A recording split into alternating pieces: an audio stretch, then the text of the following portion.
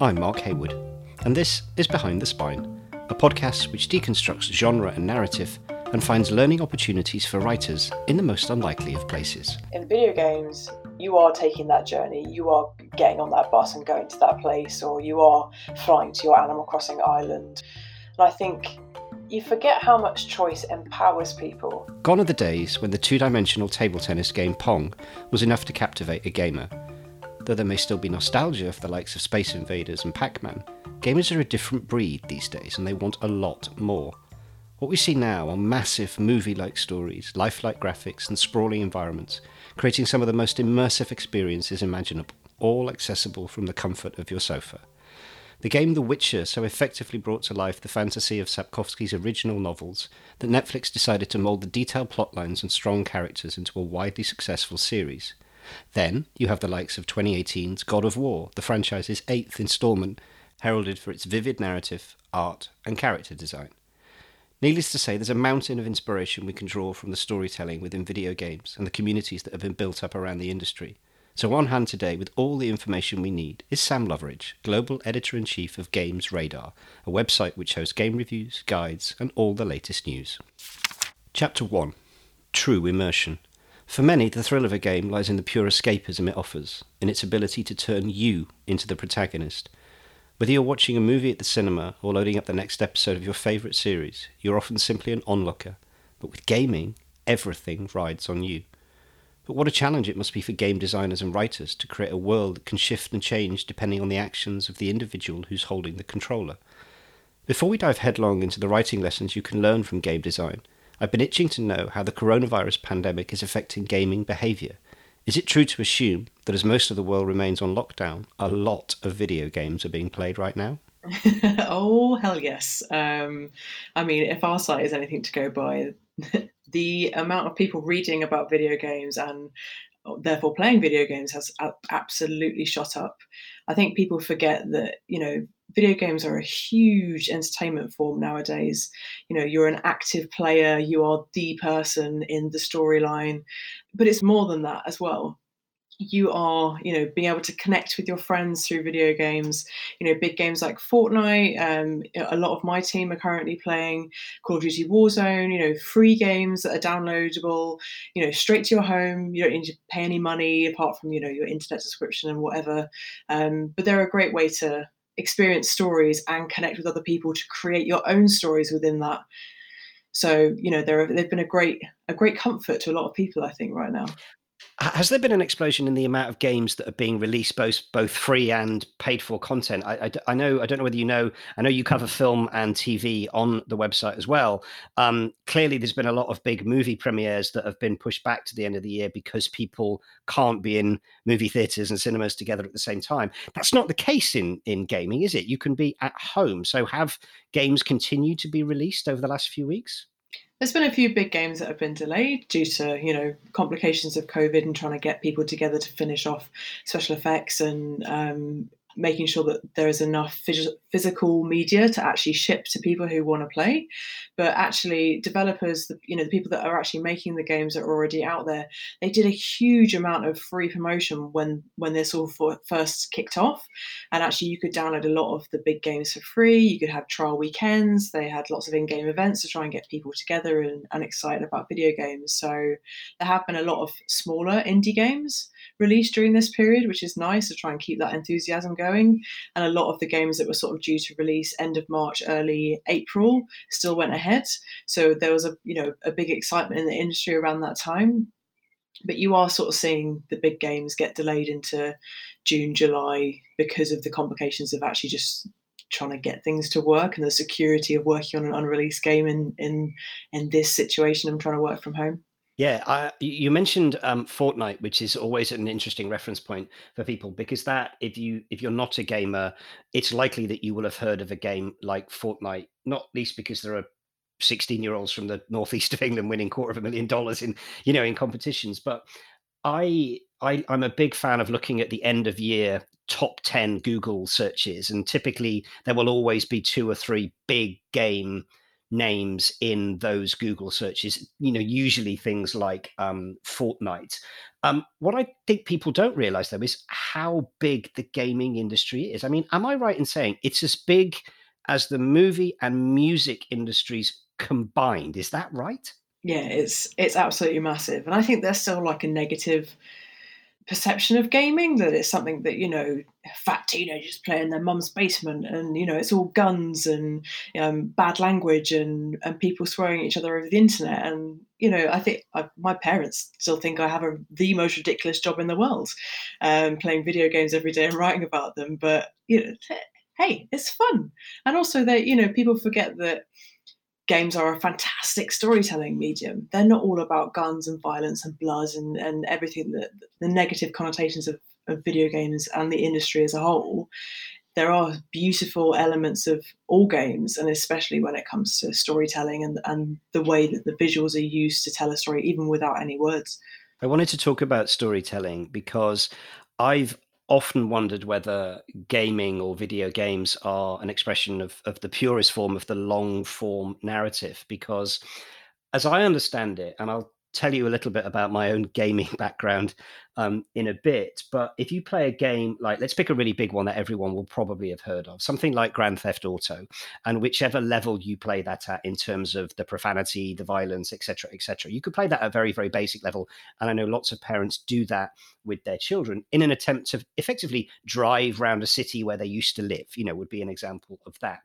But as I understand it, you, the gamer, has complete control over every choice that character makes in that story. Therefore, is it true to say that the writers and the developers and the coders have to almost plan for every single eventuality? Is that right? Because if you have total control over a character, you could literally make that person do whatever you wanted. Yeah, pretty much. It's very different. There's a whole sort of spectrum of freedom that you can have in games. You can go from one end of the spectrum where everything has been laid out for you. You are just following a linear path, experiencing the story as the developer created, moving within spaces that have been specially crafted for you to move through them in a certain way. But then, like you said, something like GTA or Rockstar's latest game, Red Dead Redemption 2, which is a big Western cowboy adventure where you can literally do anything. I mean, I spent a good 4 hours the other day just fishing. Didn't need to do any story. I just whittled away the time just catching some fish and seeing what I could get. But yeah, the developer has to make sure that they've thought about, oh, what if this person rides their horse into this town, kills that person, pisses off a cop over there, and suddenly all the chaos that ensues from that. Or, the other eventuality is, what if somebody does want to spend 4 hours fishing? Have they thought about that? It's interesting, the crossover from things like video games and what you could do. I in preparation for this, I spoke to a number of people that told me about some of their favorite games, and somebody brought up Red Dead Redemption 2, and I said, what is it you love about it? And they said, just watch this YouTube clip of this character walking around in the snow and listen to the crunch of the snow and listen to what the snow does in terms of the movement under the feet. It's astonishingly varied how people interact with it. And it really reminded me, I don't know whether you've seen a TV show, Westworld, in which you're effectively a real life character in a computer game, or at least that's how it seems to me. I wonder, are we crossing genre and boundaries and formats now? Is gaming becoming, not that it was ever not mainstream, but are more people connecting with it than ever before, do you think? I think so, because there are so many different elements of video games that can appeal to different people. I mean, just look at the way that Animal Crossing New Horizons has taken over Twitter and basically the world right now. And it's just a game about making a little island and a little tropical paradise. And there is no story per se, but it is appealing to lots of people. It's appealing to people who want to create fashion, who want to do interior design, who want to take up gardening but don't have a garden. They're trapped in a flat right now. So I think it isn't just, there isn't one form of gaming that appeals to one type of person. There is a whole spectrum of things and experiences to have, particularly when you get virtual reality involved, which literally puts you in the game and somehow manages to completely block out the outside world for an hour or two. Yeah, there's a very good friend of mine who told me when I spoke to her recently that she said she's visited virtually at least pretty much every single major museum in the world during lockdown. And Animal Crossing, what you just said, that's exactly the same thing, right? People that don't have access to arts and crafts and hobbies that they would maybe like to do get the chance to try them out in the video gaming world.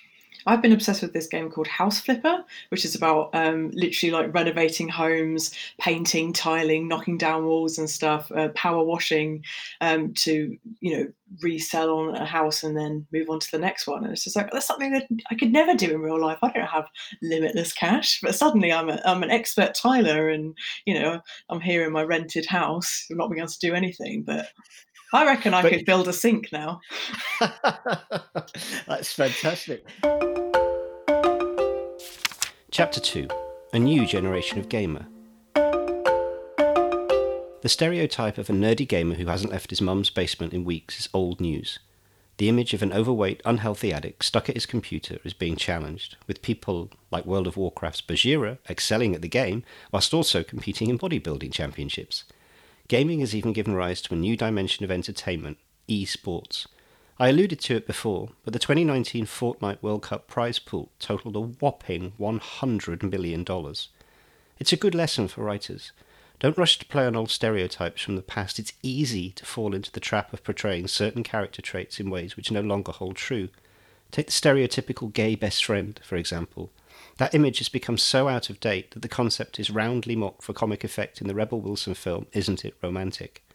So if the gamer has changed over the years, how has gaming journalism shifted? I think it's changed in the nature of the journalists. Like when I first started in this career about 7 years ago, it was mainly men. I felt, oh my goodness, I'm the lone woman coming into this industry, or that's what I felt like going to certain events and stuff. And actually, over the course of that time that I've been in this industry, more people of color have got involved in writing, more women from different backgrounds, from different, ethnic minorities. And that has really changed the way that we look at games. We're not just looking at them from one perspective anymore.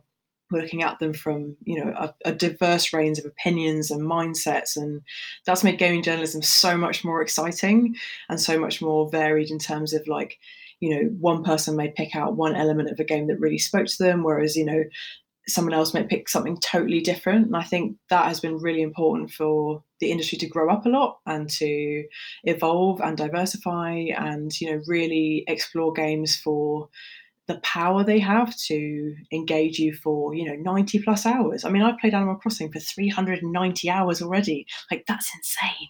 But yeah, it's amazing, isn't it? Yeah. Is that a trend that you think will continue? Is it broadening and diversifying all the time? Yeah, absolutely. I mean, I get lots of pictures from freelancers and there are new faces cropping up every day, which makes me so happy. And like I've been trying to, there are schemes out there. There's this fantastic scheme called Limit Break, which is trying to pair women and people of color and disabled people together to try and learn from each other and, learn how to get into the industry, both from the journalist side and, developer side and art and story and everything like that. And I think there are so many more ways to get into this industry now, or both writing and from the actual making the games. Do you think there is almost a snobbery that writers of either literature, film, and television have had, because I think it's changing towards gaming? And do you think that snobbery, if it does exist, is misplaced given the size of the gaming industry? Yeah, I guess you could call it snobbery. I think there is that perception that games are a silly pastime for children, and that is changing now. And I think mainstream media covering games like Fortnite is giving a better platform to video games as a whole. The fact that they're included in BAFTA now is a fantastic addition to for recognizing that this is an art form. This is an industry that's worth taking notice of. Even if you don't want to play, your Call of Duties and your Grand Theft Autos, there is something for you. But I think, that there is so much space for a blurring of the lines between movies, TV, and video games. Like, I don't know whether you know the game Quantum Break. It Yes, actually, I've heard of it. I've not played it, but heard of it. Yes. yeah, the fact that it blended live action TV episodes with the game, and that's how you experience the villain side of the story. It may not have been the world's best selling game, but it was a fantastic idea of like, how can we meld these worlds and build bridges between different genres and different art forms. I was fascinated by your mention of disabled writers and journalists, and indeed disabled people in general. Surely things like AI and gaming allow people with disabilities opportunities that they would just not normally have in conventional either literature, film, or television. The ability to immerse yourself. If, for example, you're in a wheelchair or you can't get out of the house, you could literally be in a different planet in a heartbeat by picking up a gaming console or putting on an AI VR mask, for example. Yeah, virtual reality has been a huge benefit, I think, for anyone who is housebound for whatever reason. You can be whoever you want to be in video games. Like you can be a representation of yourself, but you could also be an astronaut or an alien or I keep going for spacey things, but you could also just be a shopkeeper or something simple like that. That's something you may not be able to experience. So it's giving you access to different walks of life without even having to leave your sofa.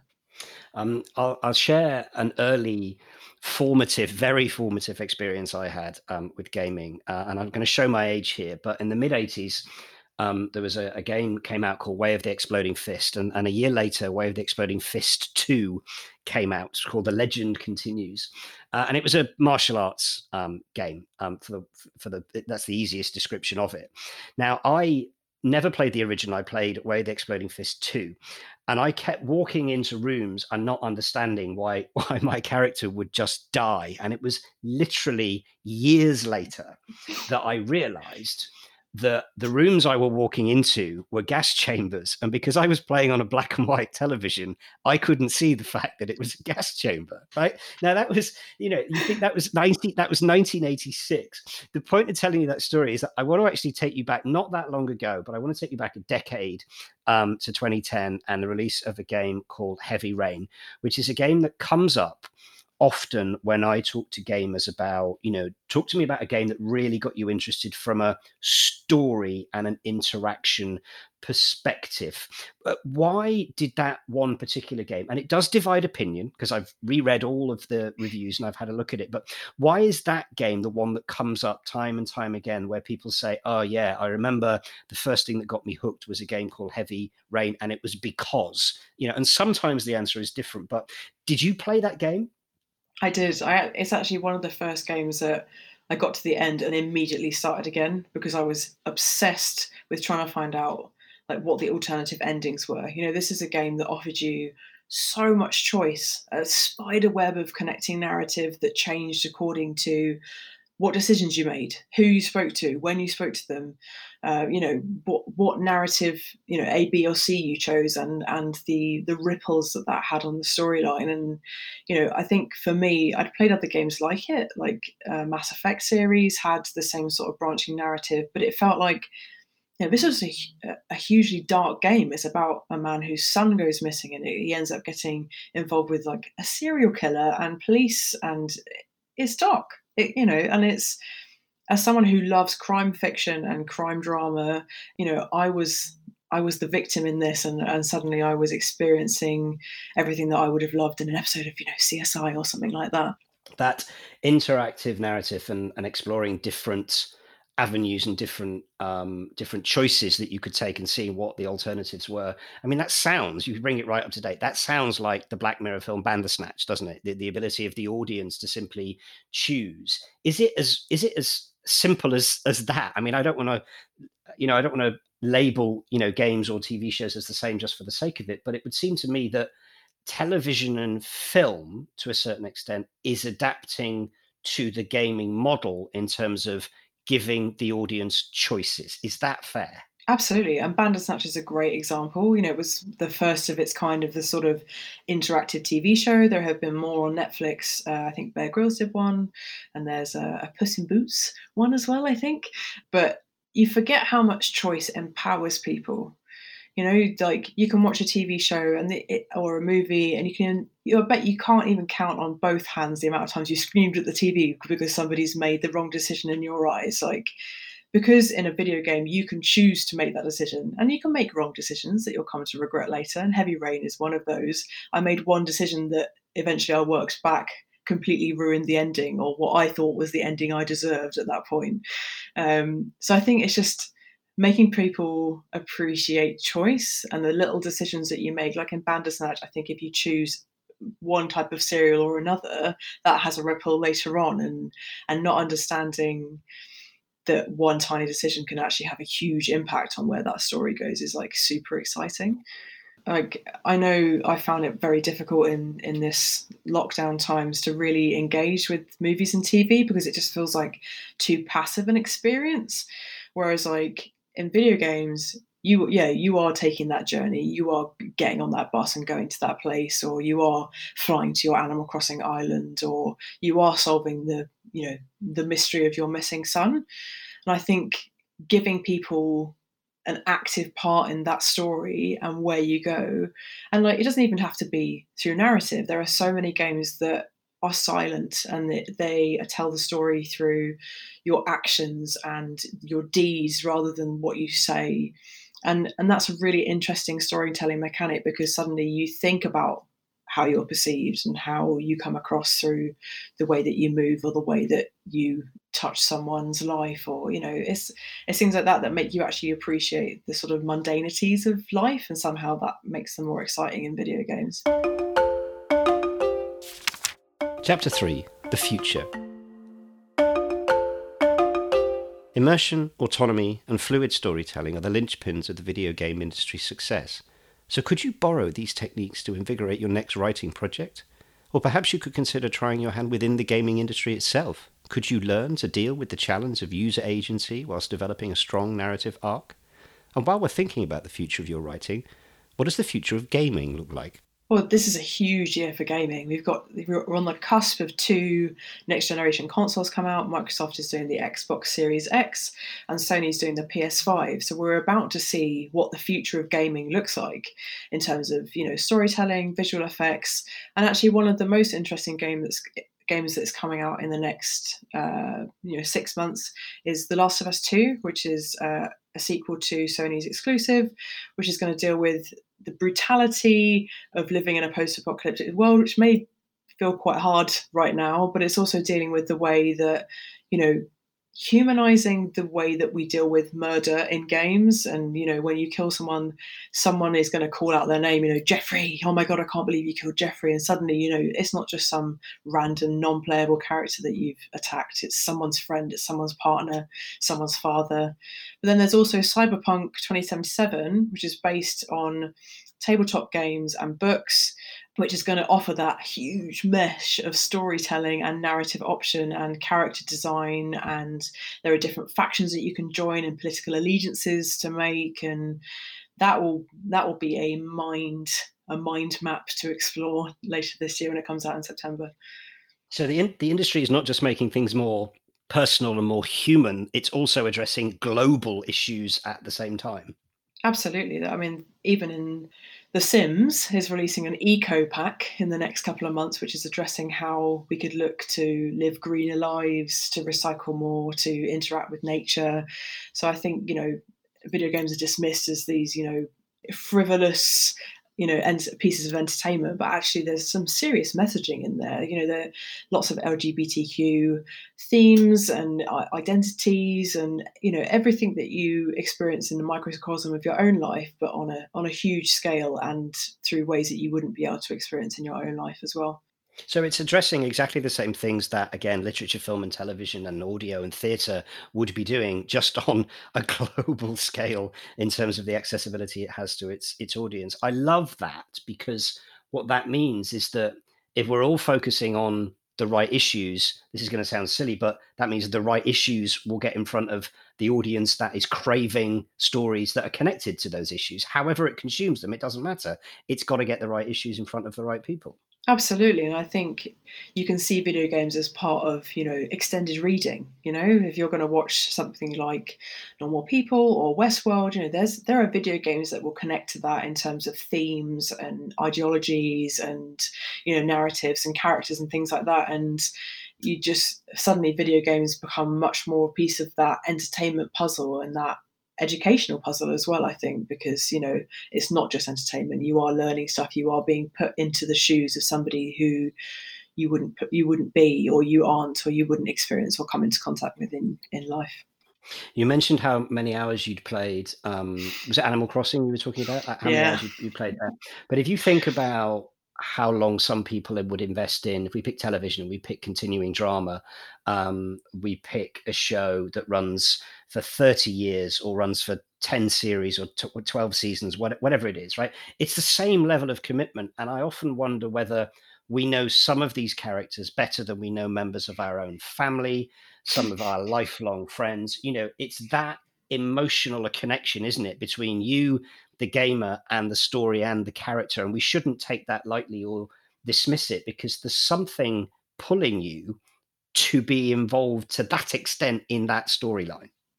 Yeah, and these characters have been built like, with as much depth as you would a character in a drama or a book, sometimes even more so, because you can spend so much time with these characters, whether it's as part of the story or just in downtime, or just fishing with the other person, which seems to be my go-to in this crisis. But yeah, these are living, breathing characters that will stay with you for multiple series entries, even if it's just for the 90 hours you spent in this open world game, this big thing. You are learning about them, you're discovering their backstory, and actually, most games have a huge lore that you can go and read. They're connecting books and wiki pages and things to discover. So, it's a huge narrative experience discovering another character in the game.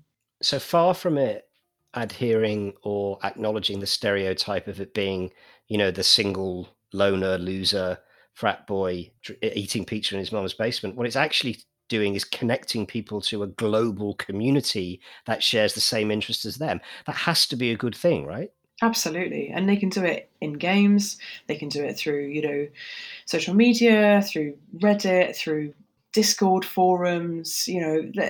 There are so many ways that gamers connect with each other, and people have met and got married through video games. I live with my partner who's another video game journalist, and I wouldn't have met him if it wasn't for video games and our love of all things digital. So, video games are just another way to connect people and to bring people who love, certain genres or themes or characters together. Well, on that very happy note, Sam, thank you very much for being on the podcast. Good luck for the rest of the lockdown. And also, I hope that the games that are coming out that you're very excited about meet your expectations. Thanks very much. Thank you. And if you need anything else, you know where I am. A massive thank you then to Sam Loveridge for joining me on the podcast. So to recap, what have we learnt? Just as stereotypes in the world of gaming are being challenged, you must challenge the stereotypes you employ in your writing. Do they hold up in the modern world, or are they just tired and old? Choice is empowering. Video games offer the user the chance to take control of a narrative, to make their own choices. Consider how you might utilise the strengths of user agency when telling your next story. Games are adding a new layer of insight, tackling some of the world's biggest struggles like the environment. Think about how you can include elements of humanity's current issues in your writing to add depth and meaning to your story. And finally, when the world is fighting just to stay alive amid this pandemic, it's easy to doubt the value of your work. But gaming is a prize example of why the value of entertainment, particularly now, cannot be underestimated. It lifts our spirits, it connects us in incredible ways, it makes us feel human. What you're doing is worthwhile. Thanks for listening. I'm Mark Haywood, and if you'd like to get in touch, we're on Twitter and Facebook as @BehindTheSpine. New episodes are released weekly. Please like us and review us on Apple Podcasts, it really does help. Coming up next week, we'll be in conversation with world-famous deaf percussionist Dame Evelyn Glennie. Goodbye for now, stay safe, and keep writing.